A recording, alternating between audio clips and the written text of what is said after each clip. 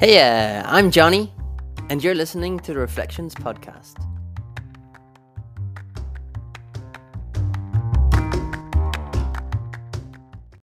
Shalom, or Salam Alaikum, and welcome to the Reflections Podcast.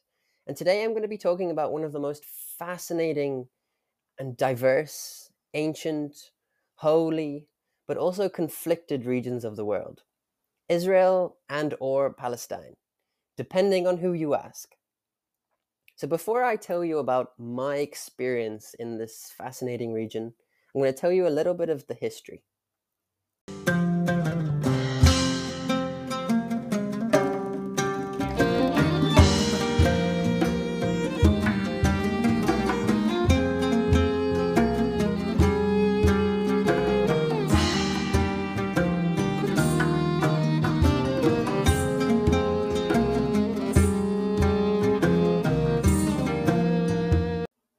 So at the end of World War I, the Ottoman Empire collapsed, and British and French empires carved up different colonies of the Middle East. The British Mandate for Palestine was declared between 1918 and 1948. We all know about possibly the most inhumane event to have happened in the history of mankind, the Holocaust, which happened between 1941 and 45. So at the end of the Holocaust, we've got millions of Jews without homes, as well as an aspirational growth for Zionism, a nationality for Judaism. So there was a huge amount of Jewish migration to British Palestine. And in 1947, the United Nations adopted the Partition Plan, which sought to divide the British Mandate of Palestine into Jewish state Israel and Arab state Palestine. Jerusalem, which was a particular holy site for all Jews and Muslims and Christians, was to be declared an international zone. Neighboring Arab states found this partition plan just another form of colonialism, and many Arab states declared war on Israel just a year after. But the new state of Israel won the war, and in the process, pushed past the territories that was given to them by the UN. At the end of the war, Israel controlled the whole territory except for Gaza and the West Bank regions. Today, these two regions are the reason we've all heard about the Israel-Palestine conflict that's constantly in the news still. What makes it so complicated is that it's much more than just people wanting to keep their land or nationality. But it's a battle between two different religions, two different ethnicities, two different cultures, and two different languages. Extremists from both sides are what have kept the region so conflicted, and no one seems to know how this will come to any resolution. Wherever you are in the world, whoever you're talking to, it seems that everyone has an opinion on the Israel-Palestine conflict. So this episode is not Johnny's opinion on the matter because, to be blunt, my opinion is so insignificant on such a massive topic that goes way above anything I know, and I'm not going to get too political here. But I'm going to mention how fascinating it was to be in this region, and also how cool it was to be neutral traveler Johnny, who was hitchhiking across the region and could be friends with both Israelis and Palestinians. So I arrived late on a Friday evening into Tel Aviv, and for the Jewish listeners, yes, you'll know that that is during Shabbat. Shabbat is the Jewish day of rest. It happens every week from sunset Friday to sunset Saturday.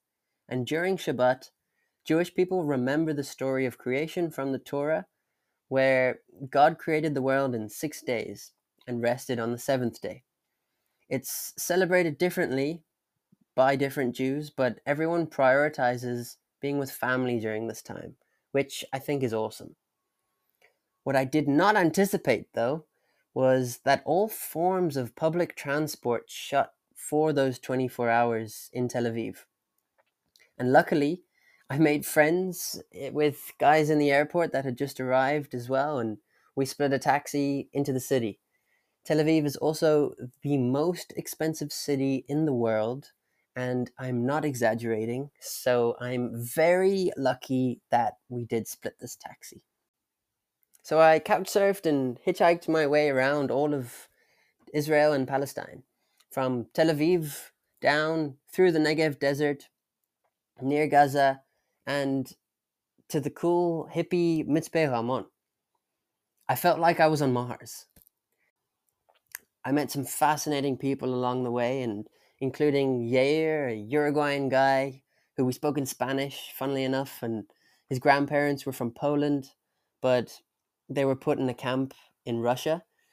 And he told me and actually showed me footage of his granddad's spinal injuries, which were rough and crazy story where his family scattered all over the world and his granddad found everyone who were still alive and his family were everywhere.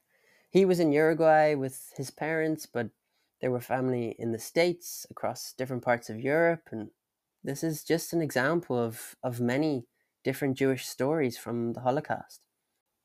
And they were fortunate enough to reunite back in Israel where they all ended up. And we spoke about the theory of relativity, and I, coming from Ireland where it's very green, said that I had never seen anything like this landscape before, and it was so red and like Mars. And he said that he wanted to see the green of Ireland coming from there. So everything really is relative. Also met a man named Eshel who was part of a kibbutz, which is a community that lives and works together on a non-competitive basis. And he described it to me like it was a socialistic family where all 44 families that were in his kibbutz work with and for each other. And everyone knows everyone, which is pretty cool. I was on fire and I was walking through the desert on a horse with no name. Feels good to be out of the rain, if you know that song. I was singing that to myself the whole time. And I was walking a lot. I ended up in some situations where I would get dropped off at the beginning of a city or town, and you have to get to the other side before you get city traffic. So I ended up walking through Be'er Sheva and walking 50 kilometers that day. But I made lots of friends with camels, with Bedouin travelers who are Arab nomads bringing their cattle and homes everywhere they go. And I was diving into huge conversations like Jewish family histories, like Yair from Uruguay, and talking about compulsory military service where men have to do 3 years after high school and women have to do two, and having debates about the type of mindset that creates. And reuniting with my friend Jonas and Misper Ramon. Jonas is a dear friend to me who opened my world, and he was the one that initially told me about couch surfing and hitchhiking. And he, when I met him, we met in Montenegro, and he was in year 4 of a trip after high school leaving Germany and hitchhiking to Taiwan and back with his guitar on his back. He still plays the guitar, but he plays the Middle Eastern instrument, the oud, beautifully. And he was studying music in Mitzpe Ramon in the south of Israel. And I got to meet and stay with him and his friends, which was a very cool experience. And as a matter of fact, the music you've heard in this podcast is not only gorgeously relevant, but it's by him and his band, the Tau Ensemble, which I've linked in the episode description below. So you can also give them a listen and follow them on Instagram at Tau_ensemble. And after jamming with them in the desert, I was camping next to the Dead Sea on the outskirts of Ein Gedi, which is a kibbutz. And the Dead Sea is the lowest point in the world, called the Dead Sea because nothing can grow on it due to the amount of salt it has. It's just too salty and you float. And whilst at this campsite, I met some really cool friends, Adva and Orgad, who shared their shakshuka with me, and delicious shakshuka, might I add. And they were so kind, and I eventually ended up staying with them in their very cool house in Jaffa and Tel Aviv before flying out. But before making it back to Tel Aviv, I stayed in Jerusalem, the most culturally diverse old city, which is a heritage site on its own, and stayed with Yuval from Couchsurfing. And Yuval is an incredible woman who hitchhiked across Europe on her own and showed me her awesomely fascinating city, from the Muslim quarter to the Jewish to the Christian to the Armenian. It feels like you move into different worlds as you turn the corner, with different foods, different languages, different clothing. And I literally got lost, being completely absorbed in it all as my walking tour headed through the souk. And after Jerusalem, I headed over to Bethlehem. Now, many of you may know Bethlehem since a pretty famous man was born there, Jesus. And it's also in the West Bank region, in Palestine. Now, I assumed that I could just head over on a bus and I'd be grand, which is what the internet told me and seems to be the case normally. But I went on a Hebrew bus where Jewish people went on, that went through the Jewish neighborhoods, and it stopped at the massive wall at the last stop before the Palestinian side, at a place of worship called Rachel's Tomb. Now, this was the last bus stop on the Israeli side, and I began asking people how I could get into Bethlehem. And people looked at me with really funny faces and asked why I would possibly want to go there. And I mean, I just shrugged and told them it was a new place that I'd like to learn about, not knowing that if you are Israeli and Jewish, you are not allowed to go into Palestine unless you're wearing a military uniform. So I decided to just follow the map on my phone rather than listen to people, and ended up walking along this massive wall with barbed wire on the top for about half an hour, 40 minutes. There was a lot of military presence and people asking me questions, being very curious as to what I was doing, and me feeling like I was doing something wrong. But I found a crossing where I could get to the other side of the wall, and it didn't seem like a normal border crossing at all, that's for sure. And it was extremely eerie, and to be honest, my heart was thumping. But I got through to the other side, and I realized that I couldn't turn around, and there was no way to get back into Israel at this spot, which I thought was pretty weird.